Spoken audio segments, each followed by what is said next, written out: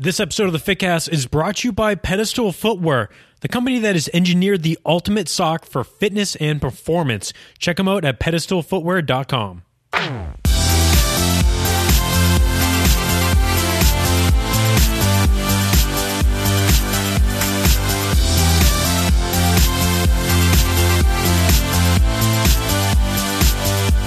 Hello, welcome back to the Fitcast. My name is Kevin Larrabee, and back on the show for this episode, I have Artemis Scantilides. Boom. Nice job, Kevin. That was good with the last name. Yeah. That was great. Thank you for having me back. I'm really excited to be here.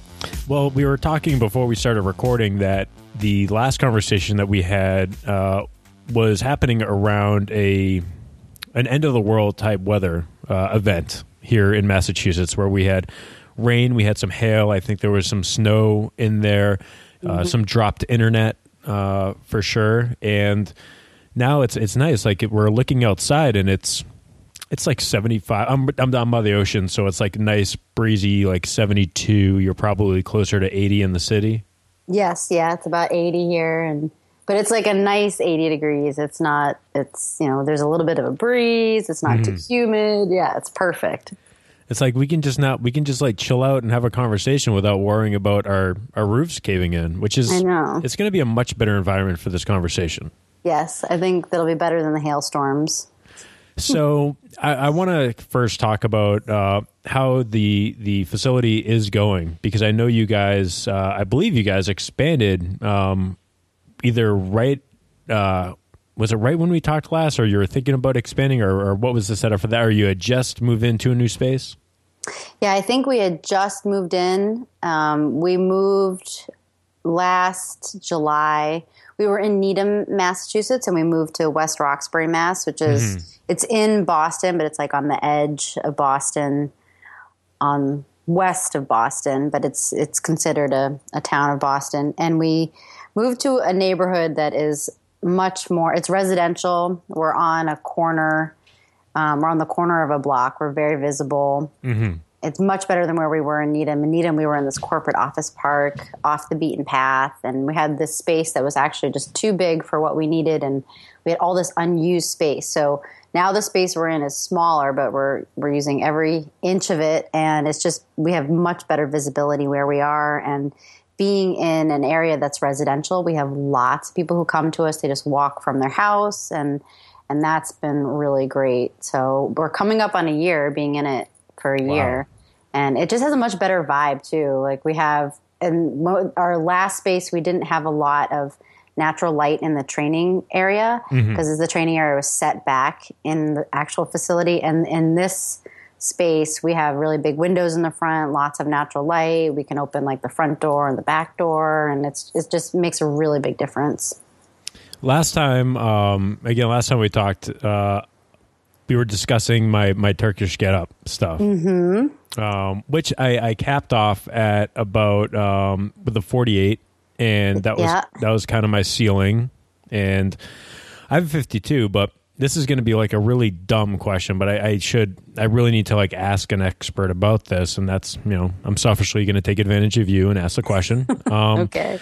So my numbers have been going back down, like definitely when I've been trying to knock out like the 42, that has been a little bit, or I guess would be the 40, I should say, a little bit of a struggle these days. I'm having, I don't know what has really changed in my training, but after I hit that peak, I kind of backed off on the get-ups a little bit, and now I'm finding that my sticking point seems to be just being able to stabilize the bell overhead and being worried about not being able to keep it upright.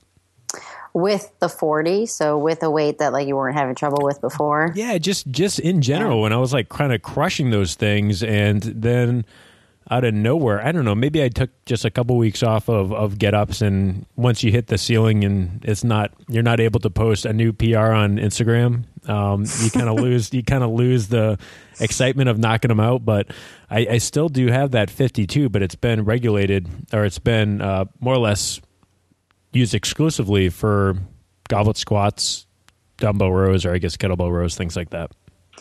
I I've had that similar experience with get-ups, and I think it's true for any movement in training. Like you'll be really, really strong with a particular movement for a while, like hit some solid PRs, and then you go through somehow, for some reason, whatever it is, you go through a period of time where maybe that one movement is not as strong as it was, but then it'll come back.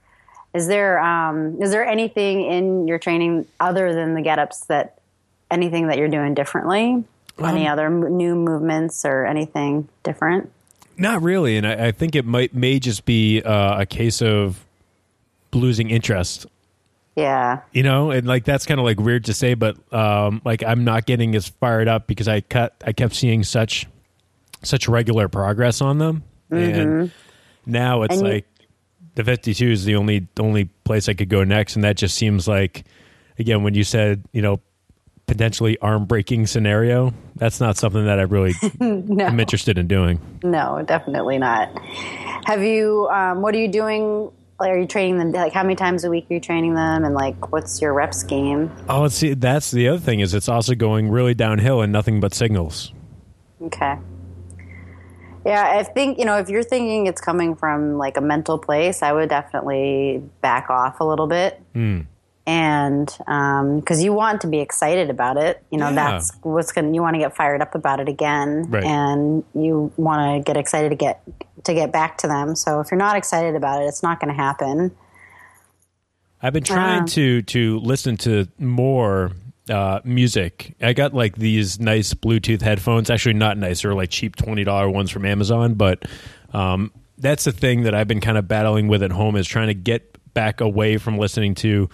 I've been doing the really bad thing training wise, listening to books and listening to podcasts while training, which is like a super bad thing to do if you want to have a high, intensity of training. Yes. So I think I gotta get like a little bit, like maybe half a cup of DMX, a half a cup of Rise Against, and mix that together and see what I can get. Yeah, you don't need your brain power going to podcasts and books while you're trying to train. Like, I'm so dumb trying to like develop myself and like trying to be a better business person by listening to these motivational books or whatever it is, like those books on how to be a better leader, how to better whatever. And instead I need the lyrics of the horrible person that is DMX and the just ridiculous, as Eric Cressy likes to put it, my mother never loved me music of Rise Against and Rage Against the Machine. But that's what gets you pumped up for training. Yeah, for sure. I mean, Renegades of Funk, that goes on, and you're going to probably get at least an extra rep out of me. One thing for get-ups, one thing I like to do when I'm kind of feeling burnt out with them is I'll go through a cycle of a couple days a week of timed get-ups and just doing alternating singles for time for like 10 minutes, 2 times a week, keeping it on the lighter side and just kind of getting back to enjoying them again. Get to a lighter bell that feels really good, and then just have a nice flow of seeing how many I can do in 10 minutes. So that might be a good brain break, like even dropping the weight lower than a 40 and just get to a nice, light, easy weight that is really fun to work with, and just have a couple days a week where you're just doing some timed get-ups. Just to enjoy them again, and that is something that I do once in a while. And I'll do maybe like anywhere from like 3 to 4 weeks of that, and then get back into more of a structured program with them. Is it going for 10 minutes, is that something that you would almost even classify as like, conditioning levels of heart rate? Yeah, it definitely feels like cardio. Okay. I mean, I just want to get like... It definitely gets your heart rate up. Like after you've done 5 of them, like after you've gone through like 5 minutes, you're like, oh my gosh, you're so warm. You're so warmed up. It feels great. And it's really good to do in the beginning of your training because it helps to get you really warmed up. Totally. It is. Like, it definitely gets your heart rate up going up, even if it's with a lighter weight, like one of your, like a lighter get up weight. Yeah. Yeah, absolutely. I like that. The get up is something that I think if you don't know how to do them, it's something that you should really go and find someone that is a great teacher of them so you can implement them into your program. Like that is, it's amazing that it took us so long in terms of like the general fitness world to figure this out and to not be so arrogant when we saw the kettlebell people on one side of the room and we had the strength coaches or whatever on the other side of the room. And like, we just said, oh, those, like, and Mike Boyle says it all the time. It's like, I hated seeing like those kettlebell people. They look like a bunch of cultists and things like that. But, you go to our gym, we have almost as many kettlebells as we do dumbbells now. And we're starting with a half get up or really like a quarter get up with our adults. And we're even implementing it in with our athletes. Just the incredible benefits that you can get out of mastering that movement pattern is something that is so invaluable. And it's something that, like, I really love that idea. Thank you for that idea of just kind of going with a letter bell, doing like 10 minutes. And that, I mean, if you don't know what a get up is, like, God, that you're basically doing everything in those movements that you would possibly need to get ready to go to lift. Yes. Yep. It's a great warm up. It's, it's definitely something when I do my own training or in any of the programs at our gym at Iron Body Studios, it's something that we program in the beginning of training because it really helps to get people warmed up because you go through multiple planes of motion. Right. You're going through multiple functional movement patterns that we have as humans. There's a roll, there's a hinge, there's a drop step lunge, there's all that. And even if you don't do the whole movement, and that's the other thing that's so great about the get up is you don't have to do the whole movement. Like you can just do coming up to the arm or coming up to the hand. You can just do that roll up and that movement is enough to help get warmed up and just prime your system. And so it's really a very useful movement.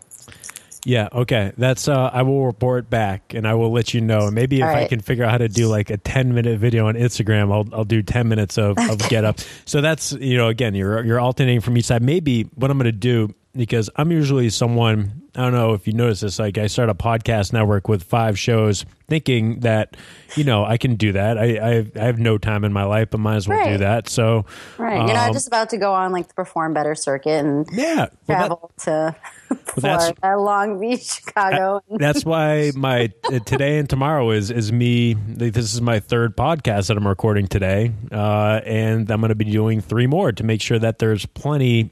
Right now I am a squirrel in terms of podcasts. I'm like hoarding my podcasting acorns and getting them ready for my Perform Better Summit trip to Orlando, which takes up 4 days, believe it or not.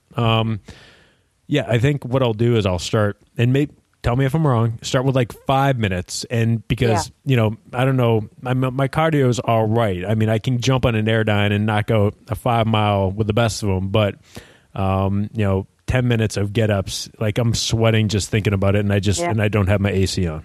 The 5 minutes will end up being like 2 on each side, but it's just like the fact that you're doing one and then you do another one and then you're doing it continuous, that you're not moving on, you're not doing one on each side and then moving on to something else. So start with 5 and see how that goes, like 5 or 6 minutes and see how that goes. Maybe I'm thinking, what do you think, 28 or a 32 for me? You've been working with a 40. Go with a 28 because this is about bringing it back so that you can start to feel really good about them. And so I would work with a 28. Yes, if I were you. Yep. Selfishly got my number one question out of the way for you, for me, I should say. And I'm not going to be selfish right now because I'm going to let great friend and awesome person Elizabeth Stacy ask the next question. Okay. All right. She this is the first time that I've had questions submitted on Instagram, so she gets some kind of special Instagram award. Like she gets like a double tap heart thing. And I don't know if you can do that in a trophy form. We'll give her 3 hearts. Not just one. She gets 3 hearts. I don't know if you can do that. No, but, you can't. But right. We'll pretend. All right. No, this is what I'll do. I'll give her an Instagram plug because she's down in Florida kicking butt, formerly of Mark Fisher Fitness. But she had a question for you on facilities, and I'm gonna do my best to read this the way that she wrote it to really like have the emotion that she had in this comment. Okay. Obsessed. Is there anything you wish you'd, and she says she's obsessed about you. Is there anything you wish you'd known before opening up a physical space? This is one of my 5-year goals, and it seems completely daunting at the moment. And she actually had a heart at the end for you as well. I love Elizabeth. She's awesome. We bonded because we both have a background in ballet, and Wow. so that was something. When I met her, we could totally identify with each other about that. And and I said I would give her a plug, right? It's Up Strength on UPSTRENGTH on Instagram. Yep. So many things. So many things. I'll try to, let's see if I can streamline this. And I think this is such a great question because for business owners, I think we don't talk enough about like the struggles that we've gone through or the lessons learned, because no one opens up a facility and it's absolutely perfect. It just, Right. even maybe on social media it seems like that, but it doesn't matter how successful they are. It's just not. You make mistakes, you learn from them, and you do it better coming back. And one thing that Eric and I did this last fall, which I wish we had done it from the beginning. So I'll just give a little background about how we started renting space. And that is, we started by subleasing space in 2011 to start running our business. And that was helpful. Subleasing was good because it helped us to get an idea of what we were paying for, what we could afford for rent based upon the number of clients we had. So that was helpful. What I wish we had done, and we had known about then, which we didn't until later, was we recently hired Fitness Revolution, and we have a business consultant to kind of keep us accountable. Eric is, for those of you who are listening and you don't know who Eric is my boyfriend and my business partner. He's my co-owner, and he's taken the lead on that, and he meets with our business consultant twice a month now. It used to be weekly, just to have a check-in call about just kind of numbers and anything business related, just to give us an objective perspective on what we're doing. But and there are other, just like Fitness Revolution, there's the Cosgroves, there's Thomas Plummer. So I wish from the beginning, from the time that we started subleasing space, we had started working with Fitness Revolution, or at the time we didn't even know that these organizations existed. And it was in 2011, so I'm not sure how. Now I think that's more well known, that these groups are more well known, that there's actually help out there for people who want to run, who want to have a facility as gym owners. So I wish we had done that, because I think that they would have helped us really be able to find a better first facility right out of the gate. However, we were in a kind of a bind when we sublet space for about 18 months, and we got into a position where we needed to get out of that space. The person we sublet space from, that's like I don't think I'll talk about that on the podcast, but he's a little cuckoo nuts. So it was, we got to a position where it served its purpose at the time, but it was getting to the point where we're like, oh my gosh, we need to get out of here, or we're just going to have to, our business is just going to be no longer. So when we were looking for facilities, we had to kind of take what we could get, and we did look all around, and the facility we ended up in was not ideal for us because of the size, because of the location. We just ended up settling on it because we were like, okay, well, we're going to see if we can make this work. The landlord is giving us a pretty good deal out of everything we've looked at, and we don't really have a lot of options, and we have to move quickly and get into a space. So I would say the one mistake that we were sort of forced into making at the time was going into this space that was too big for what we needed, and thinking that maybe we would grow into it. Number one. Number two, there was lots of unused space that was going to be very difficult for us to figure out how to use. So making sure you find a space that, number one, it fits your business model. It matches the size that you are at, because you want to move into a space and you want to bust out of the seams. You want to have wait lists. Like now we have wait lists for our morning classes, and that's where we needed to be at the beginning. And that's where you want to be moving into a space. You want to look at it and be like, oh, but I will probably grow out of this in a year or two. Good. Like you go into it, grow out of it, bust at the seams, have wait lists, do that. Just like Mark Fisher did. They moved into Mark Fisher Fitness. They moved into a small space and they ran their space and they didn't expand until they were busting out of the seams. So that's number one. Number two, make sure when you're looking at a space that to the best of your ability, every inch of that space is going to be usable.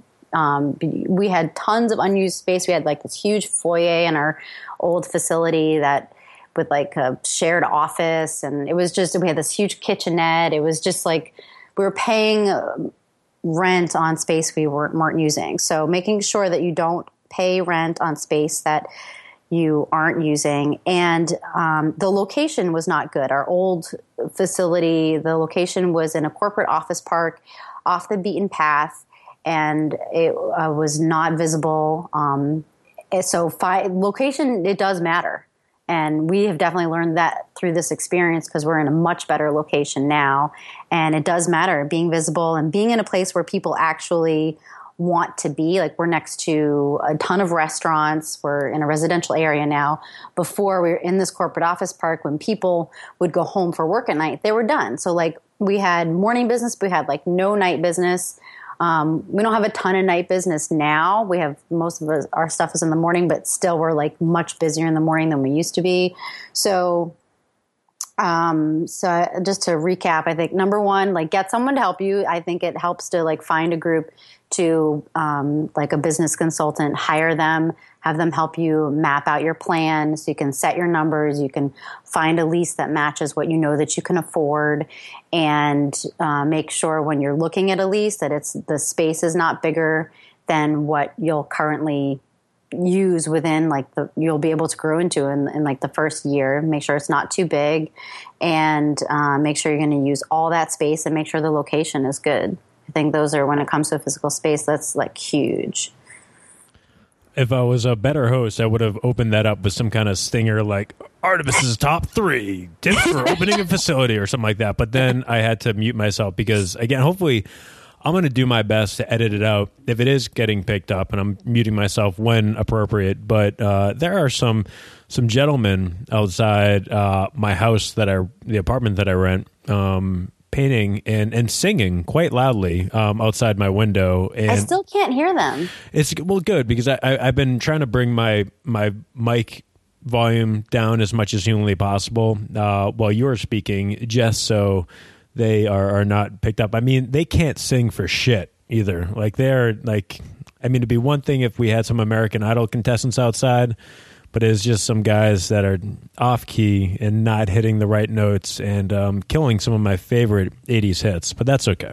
I'm just kidding, guys. Don't worry. You don't have to. I'm not freaking out. Just they're kind of looking at me right now. I'm right in front of a window, and they're standing right in front of the window painting my house. It's kind of weird. It's funny that I can't hear them at all, though. I can't. It's the magic of this awesome microphone. If I'm not, it's just thank you, Audio Technica, for making some great microphones. Okay, so another thing that I wanted to talk to you about was I had Greg Robbins on a couple weeks ago, and Greg and I got to talking about the CSP Women's Powerlifting Group, and. Yep. This is also going to probably transition into the meet that you're at a couple weeks ago. So I was talking to Greg a little bit about this, but I was wondering if you could kind of discuss the atmosphere. And you can't hear them singing outside? No. Okay. It's so crazy. So anyways, it's distracting to me, at least. I apologize, folks. Trust me, it's giggle inducing.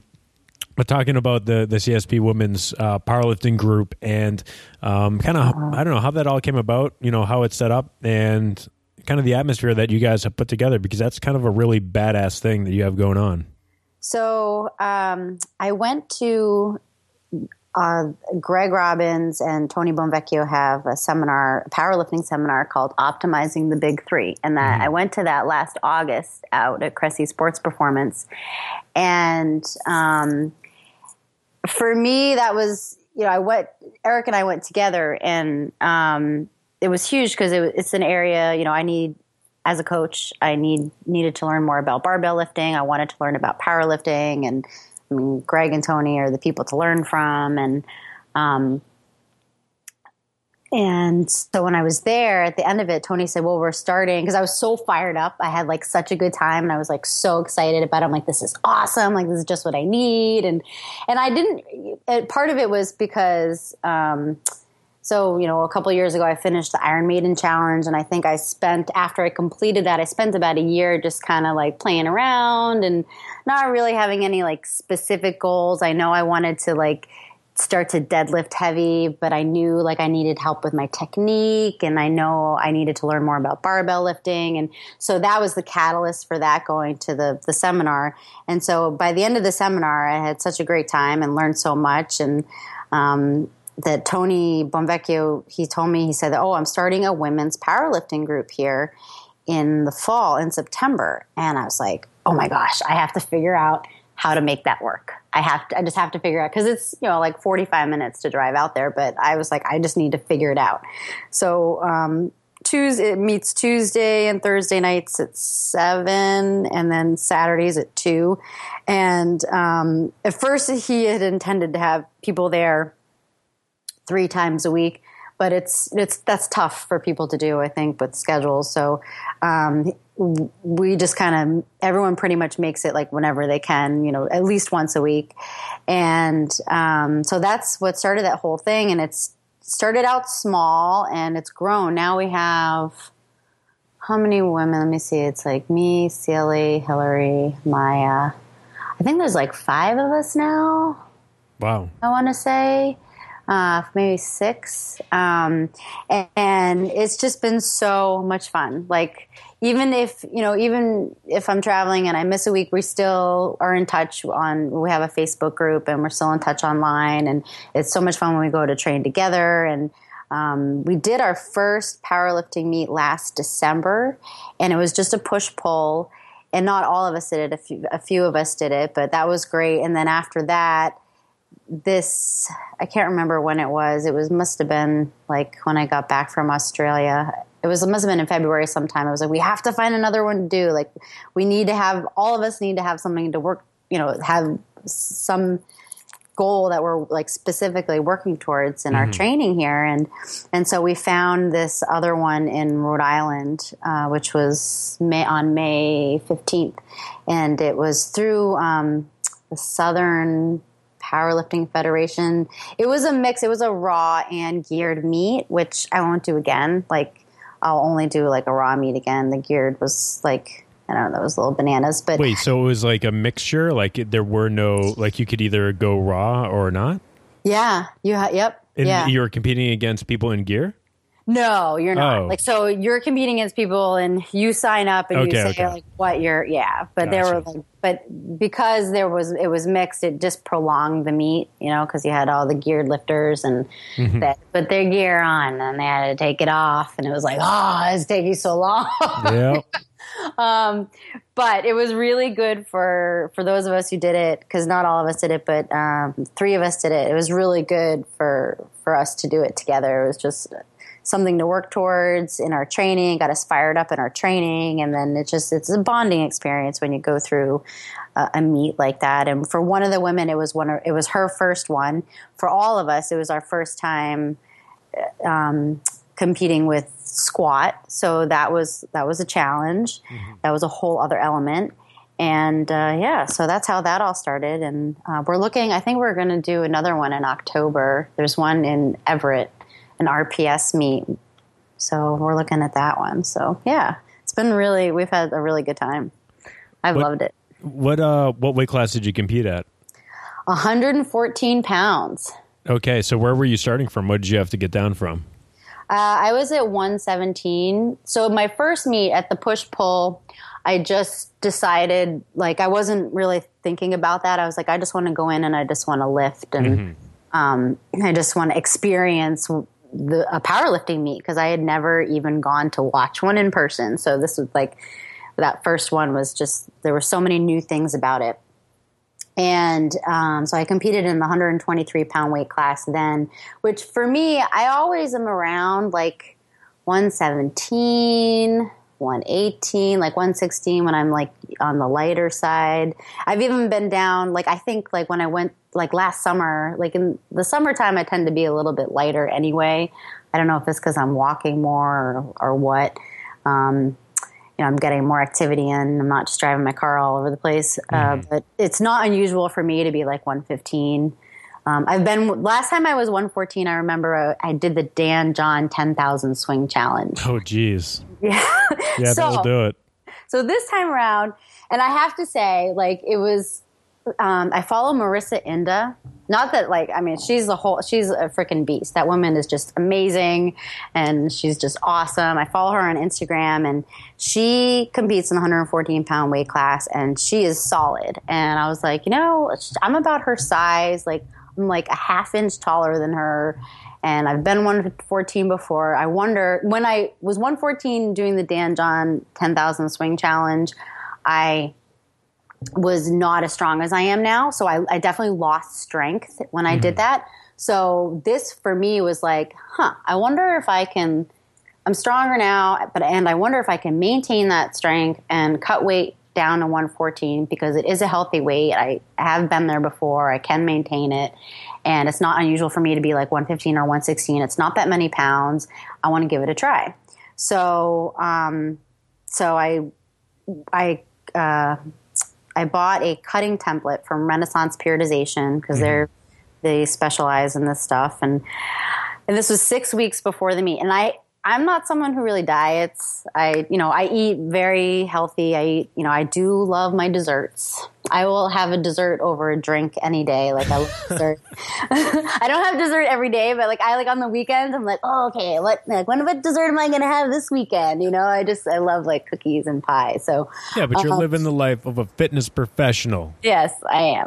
I do a lot of activity, so it's okay for me to have some cake. Whoa, this is not like a trial. If anyone has seen Artemis, she's like ripped. All right. So I think you're allowed to have a piece of whatever's on the dessert menu once in a while. I think you'll be good. Thank you.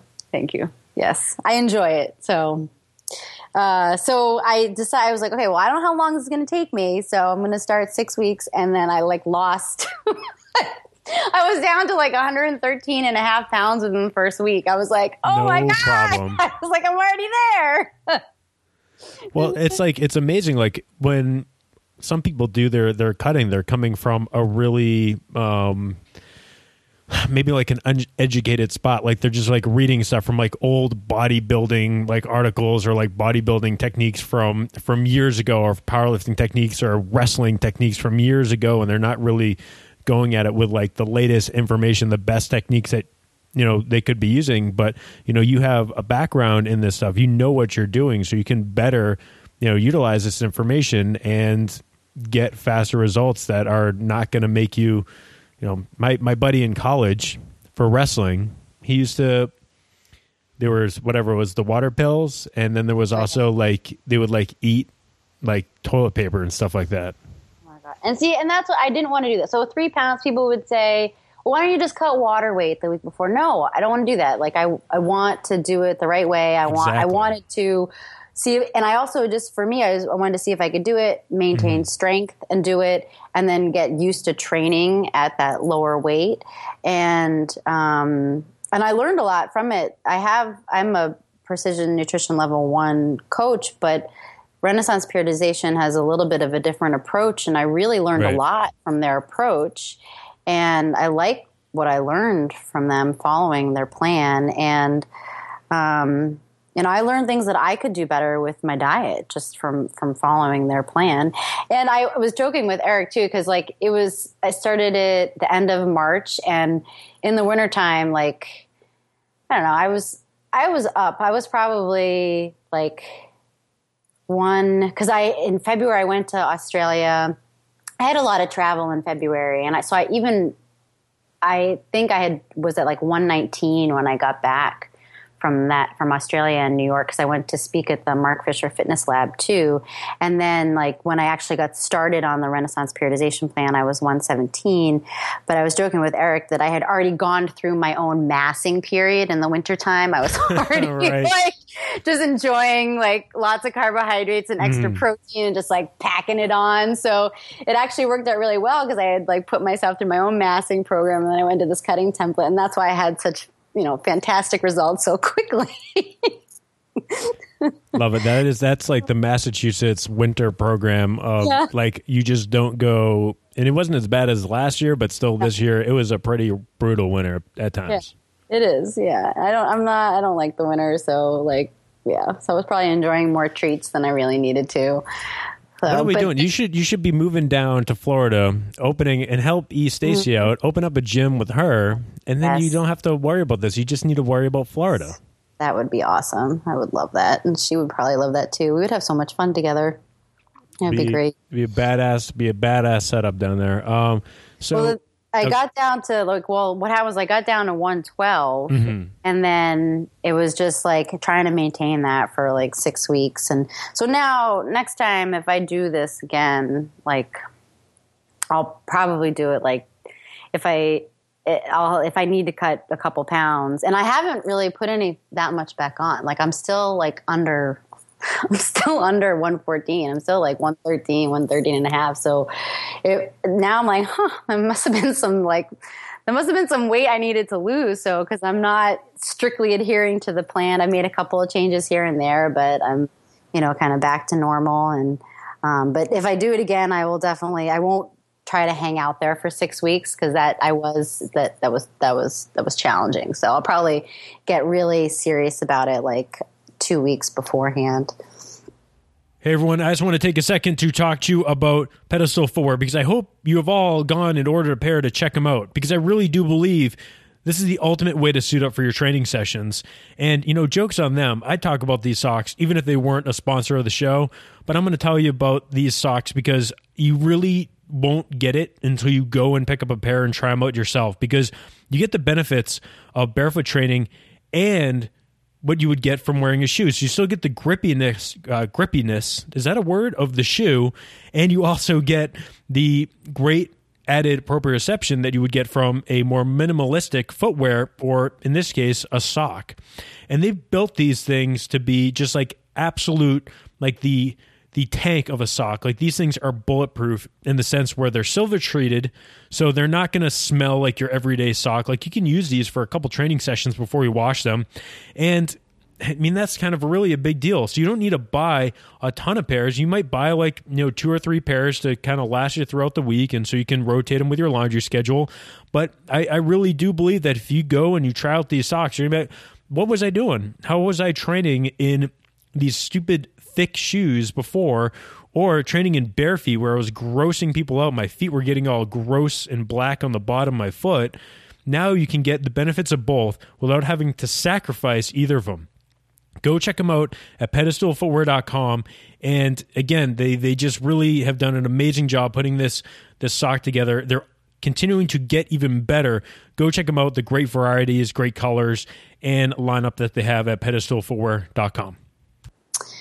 They went well. They did not go exactly as I had hoped. So at my first push-pull meet, I deadlifted 300 pounds. So my goal was to hit a 315-pound deadlift.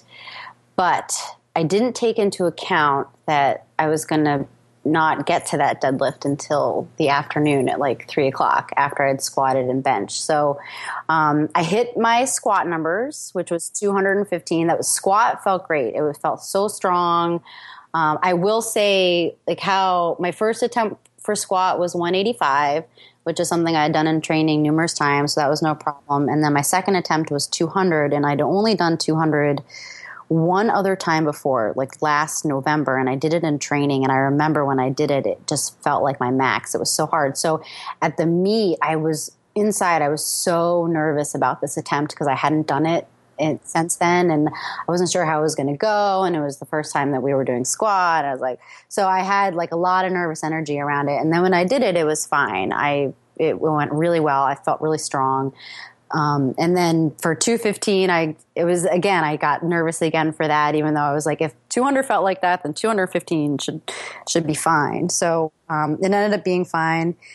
And then, for bench, my goal was 140. I didn't hit 140, but I repeated 135, which is what I did at the first one, at the push pull. And this time the first time I hit 135 at that push pull, it was just like, I remember I got off the bench afterwards and I had just like used my back for the entire thing. Like I had just done it all wrong. And it looked really like they ended up counting it and it passed, whatever is a good lift, but it was just looked like if it had a sound, if it had a sound effect, that's what it would have looked like. It just would have been like, So this time when I went to do 135, it was just like smooth and strong. I used legs. Yeah, it was awesome. Like, oh, this is great. And then 140, I got it off my chest and I kept pushing through. And then I was like, no, this is not going up. So I was like, whatever. So I just let it go. But going into bench, it was sort of a similar situation to the squat in that, like, when I was going to do, because I hadn't done 135 since that meet, and I remember how hard it was and how my back felt afterwards. So I was really nervous that I was going to screw it up again. And so I think I had a lot of nervous energy around that. And then it ended up being fine.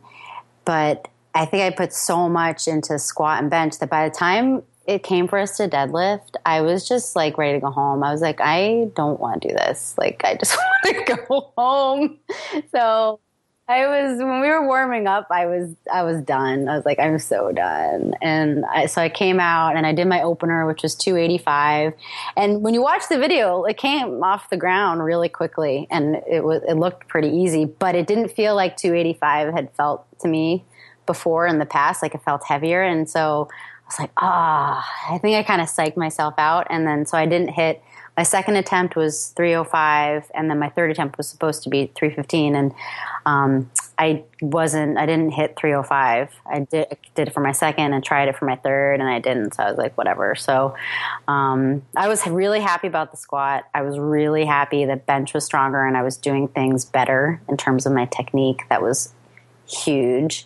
And so I know, like, when I come back, I'll be able to hit 140 for bench. What I need to figure out, though, is, okay, when I go back to do a full power, how do I save my energy for deadlift? Like, how do I do that?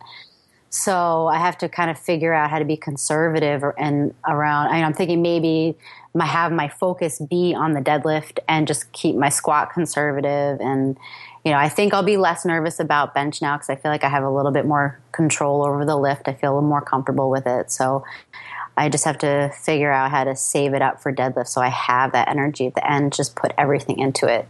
But I know better now. So, like, I know, like, it's hard. It's hard to be there all day doing all three lifts and just kind of figure out how to evenly distribute your energy over the lifts.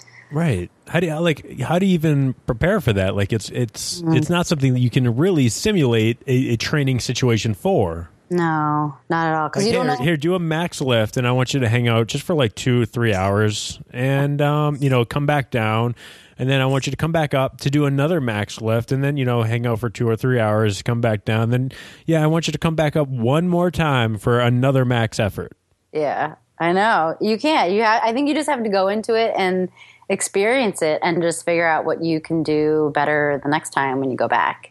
And that's it. And I think when you go into it, like, I had these goals set out, but I didn't hit them, but I had to, like, look at everything. I had to put everything in perspective because I think I think we're all, not all of us, but I think many of us are perfectionists. So I think when you're going into a situation like that and you walk away and you don't exactly hit what you planned to hit, it's okay. Like, you can't beat yourself up about it. You have to just look at it and be like, okay, this is why this happened, and I'm going to go back and I'm going to do it better. And now I know my next meet, my primary focus is going to be on that deadlift. I just want to hit that deadlift, and so I'll just make that happen. Did you do any kind of like smelling salts, or what I used to do? Not have one, but have 2 cans of Spike to see if I can hit a PR. No, I was eating some chocolate croissants. And That's a little different than what I was using. All right. And I did, what else did I tried, and that was even like, because that has some fat in it. I was trying to avoid fats, but I did have a lot of like bread and banana and jelly sandwiches and fuel the fire. Yeah, the chocolate croissants were really good though. That was, after I weighed in that weekend, like I enjoyed a couple those were so good. I'm like, wow, why am I not eating these more often? That's a good enough reason to like just sign up for a powerlifting meet if you know like this is what the outcome will be, is even if I don't hit the numbers, chocolate croissants. Exactly. It was good. But what was really interesting was watching the geared lifters. Like anyway, you got something wrong with geared lifters. They don't even need to stay tight. They got clothing that helps them get into proper positioning. It was just interesting. It was like, not for me. I know people get pumped up about it and it's their thing, but I just was like, and that, I think that was another reason why like it took us so long to get to going up to deadlift. We were waiting for so long for the geared lifters to finish bench that we were people like, squeeze in their shirts. Yes, and then take them off. And so anyway, that's a lesson learned too. Just do a raw meat, like 100% raw. Do that. It'll just save some time, make things a little bit easier, and my buddy, I don't know if he still goes into Cressy's, but Dan Toledano, he used to do powerlifting meets, or that's like the tail end of when I was interning there and showing up to lift and stuff. He was doing powerlifting stuff, and getting into his damn shirt took him like 10 minutes to get rid of the bench. I don't know. I wouldn't want to do that, and it's got to like at some point it's got to be turned into like Tony Gentilcore's knee sleeves. Like they just got to smell, Yes. Like those gross nuclear heat coming off of Tony Gentilcore's knee sleeves. I don't even think they let him bring them on the plane anymore because of like, they have you so smelly. Yeah, they have you check that box when you like book a flight or when you want to check a bag. Like, do you have any hazardous materials? And they just don't let them. Like the dogs don't, like, they sniff that and they won't let them put the knee sleeves on the plane anymore. That is so funny. I don't know. If you know Tony Gentilcore, you smelled his knee sleeves. You're like, yep, Kev, yep, I know what's up. Basically, yeah. Okay, so let's kind of go into another area. I want to go back to the swing challenge. I know this is Dan John's 10,000 swing challenge, but you're someone that is teaching the lifts a lot, kettlebell lifts a lot, and like how do you recommend, or how do you look at it?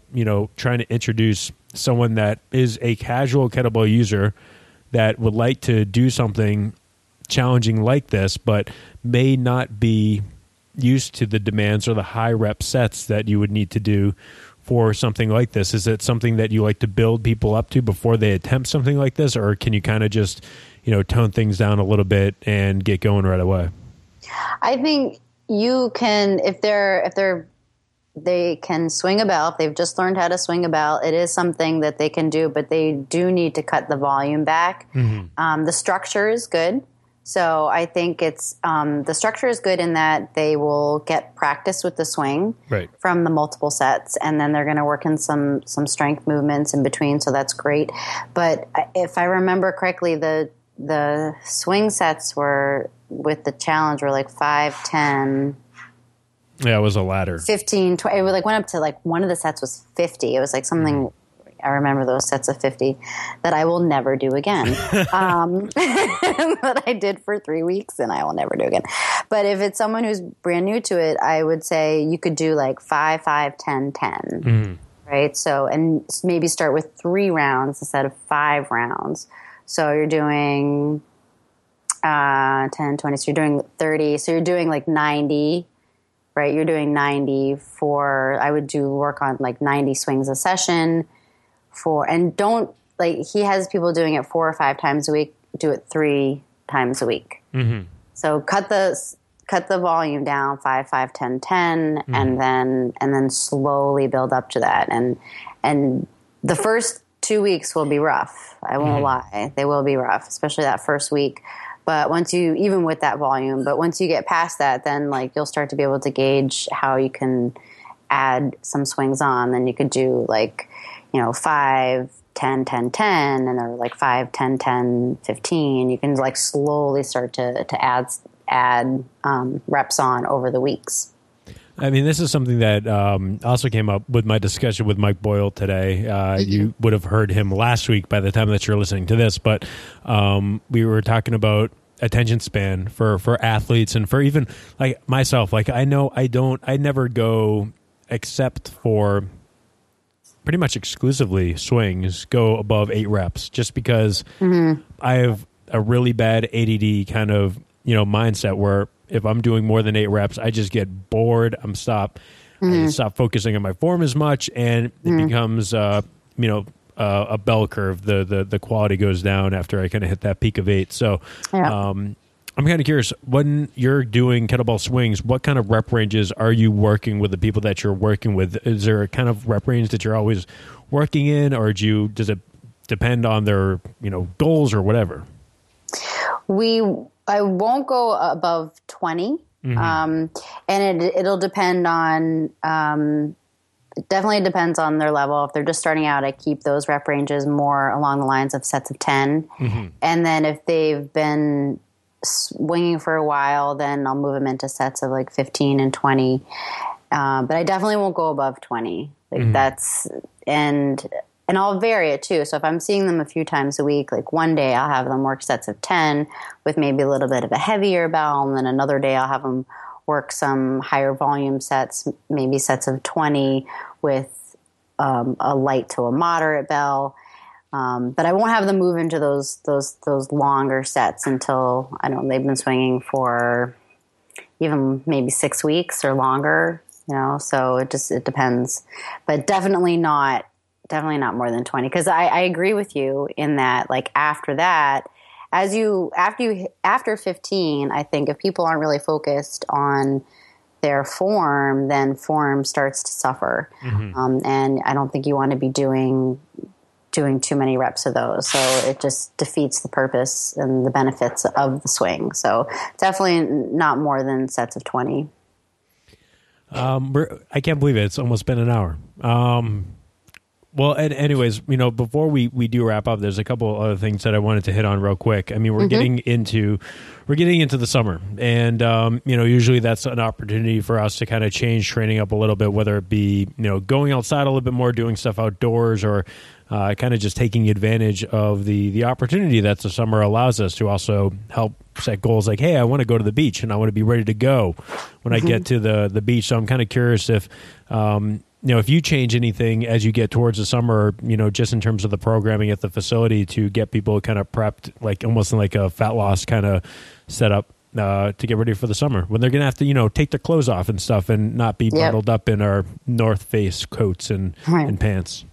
Yeah, well, we did launch a challenge on May 2nd. Oh, cool. For and through Renaissance Periodization. So we have a bunch of our members are following the cutting template through Renaissance Periodization, and they've been doing a really great job with it. So they're approaching like their first 30 days. I think some people are like, because it's the holiday weekend coming up this weekend, I think some people are planning on having like a day or two, or they're just going to kind of take a break from it. And which, if you think 90 days is a long time to be following a cutting plan like that. So that was one of the things that we did this spring. Often we'll do a swing challenge in the spring in April. We didn't do that this year, but that is something that we do. So something to get people to get some more swings in, or like this was the cutting template was through Renaissance was great for everybody. That's a pretty good setup. Mm-hmm. And you got like the support of the gym. You got the nutrition program to follow along as well. Yep. That's the thing that people kind of fall through is they only have like one or the other, and you're kind of giving them the whole package and like the support that goes along with it by showing up at the facility and getting some face time as well. And Eric, so when I was doing the cutting template, Eric was doing it too. So the good thing is once all of our members got started with it, we had already been doing it for about a month. So we were able to answer a lot of questions that they had, which was helpful. Like for us, we had those questions too when we were starting out, but we have a little bit more of a background. So it was easier for us to figure stuff out. So for our members, it was, I think, really helpful for them to have like on-site resources to be like, well, what about this? And we had the answers. And so that really helped them. Well, before we do wrap up, I'm going to do a little bit of plugging because I know the summer is coming up. I want to ask, like, if you have any kind of like speaking opportunities that you have coming up that people should keep an eye out for. Are you going to be coming down to the incredible Perform Better Summit down in Providence, Rhode Island, where people could say hi as well? I will be at Perform Better in Chicago this year, which is, I know. All right, you're coming and partying with us because I know the places to go in Chicago, and we have a pretty good crew that goes out on Friday and Saturday night. Yeah, I'm super, super excited. So that will be, I'm speaking on that Sunday of that weekend, June. Oh, why are you speaking on Sunday? I don't know. Because I have to fly out Saturday night. I'm there all weekend. I'm going to get there on Thursday, though. So I'll be there all weekend. So we'll at least be able to hang out. So that will be good. Yeah, this is a fun thing where I've interviewed you twice on the show. We still haven't met. Wait, have we? No. Yeah. Did we? Yes. I think it performed better last year. Oh, you're right. You're totally right. Yes. Well, that's. I think that's cool. It's like when Roger Lawson and I hang out, we only hang out in Tokyo or New York. That's it. We never see each other in Massachusetts, and you and I can just meet up at random Perform Better summits, and that works too. I think that's perfect. Where can people check out your schedule, or where could people best find out more information about you? And I'm also speaking at I'm speaking at the Elite Fitness and Performance Summit in Kansas City. Oh, nice. When's that? On August 5th and 6th. It's like the first. I'm speaking on that Saturday, so it's like the first weekend in August. Cool. So those are, that's what's coming up this summer. And then one other thing, can I tell a secret that I haven't shared publicly yet? And this will be the first time I'll actually share it. Can I do that before I tell you where people can find me? Exclusive. This is so exciting. Okay. So you know how I have my strength workshop, I'm Not Afraid to Lift? I do. So for a while, since I've been doing that for about 2 years now, and for a while, what I wanted to do is really just kind of to take it to another level. Mm-hmm. And I love how it's grown and it's expanded. And I have a lift workshop that I teach by myself. And then now I've partnered with Tony Gentlecore's wife, Lisa Lewis. Yes. And we do our mindset edition of lift, which is great. So I have 2 products now. So when she came on board, I'm like, this is great. So, I have my background in my specialty in kettlebell training. We have Lisa. She brings the clinical psychologist aspect to it and the mindset aspect. And I wanted to find another coach who has more experience in barbell lifting because what I wanted to do was a women's strength retreat. So I partnered. it's Lisa, myself, and we've joined forces with Julia Ladusky. Nice. Yes. Oh, Julia's awesome. So excited. And I can announce it because I've booked the rooms for it. But we've set the date, and the date is for February next year, February 2nd through the 5th. It'll be a Friday, Saturday, Sunday, and it's going to be in Phoenix, Arizona. Badass. At the Arizona Grand Resort. Hell yeah, that place is awesome. So, and I know, I'm so excited. Man, you're hitting all like, is this open to the public? So this is just for ladies? It is just for ladies, yes. Man, see, this is, I don't know. I mean, it's like with this and like the Radiance Retreat, I'm like, oh, all right, well, you guys gotta like at least film this stuff, because there's some dudes, like selfishly, there's some dudes that could really benefit from this information that, you know, whether it just be for training of themselves or training women. But yeah, maybe. So February 3rd, 4th, and 5th. That's what it is. And so I'm going to post a save the date and everything. I'm getting the website together, but I have the dates. How many spots? There will be 30. Right now we're planning on 30 spots. Okay, yes. So sign up, guys. Yes. There's only going to be 30 spots. Excited. Don't wait on that. I was going to be like, hey, we should do like a podcast before, like in December, November, but no, it's going to be sold out. We could. Well, I'll let you know before we open up registration, and we'll see. But so that's happening. So look out for the registration, everyone. I'm really excited about it. So, and then outside of that, where can you find me? I'd say I'm most active on Instagram and Facebook. On Instagram, I'm Iron Body by Artemis. And then you can also check out my blog, ironbodybyartemis.com. So those are the best places to find me. And then you can find me on Facebook too. My coaching page is Iron Body by Artemis. So definitely most active on Instagram and Facebook. That's where you got to be these days. Instagram is the place, and Snapchat is the other thing, but I just am not. Oh, I cannot. I tried to get on that, and I was like, "Oh my god, be strong." Yeah, like I'm not doing it either, and I know it's like, yeah, we're getting old, but sorry guys, like I just. I have so many businesses to run, and there's only so much time to tweet and Instagram and go on Facebook. So I just get confused when I go on Snapchat, so I can't do it. You know what? Gary Vee might be wrong. He might actually be wrong about this one, and that thing could be absolutely nothing in a year. It could be the next MySpace. So that's what I'm predicting. Yes, I'm with you on that. Okay. Okay, that's awesome. That reminds me, I need to get Lisa on the show. And God, I haven't talked to Julia was on the show like in the first 40 episodes, and I had her on again like a couple of years ago, but that is another person that I need to get back on this show. She is amazing. She is fantastic. She is. She just had a meet too at the beginning of May. Yeah. I've been following on Twitter. Like that's why I at least get to see what's going on. I'm just so excited about this retreat because it's going to be everything. It's going to be kettlebells. It's going to be barbells. It's going to be mindset. It'll be nutrition. We're going to talk a little about business stuff. So it's just going to be phenomenal. Can't wait.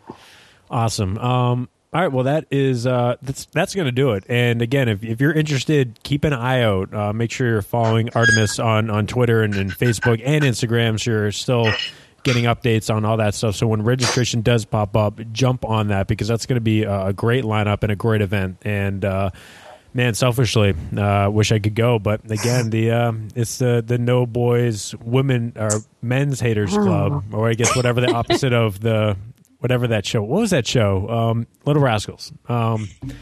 He-Man's Women Haters Club. That's what it was. Dean Somerset and Tony Gentlecore needed do some sort of retreat. They need to do that. They need to get on that. I know, and this is the new thing is and also. Dave Donave and John Romanello are doing one just for dudes, and I can't go to that because it's messed up with my schedule. I can't be two places at once. Yeah, it does suck.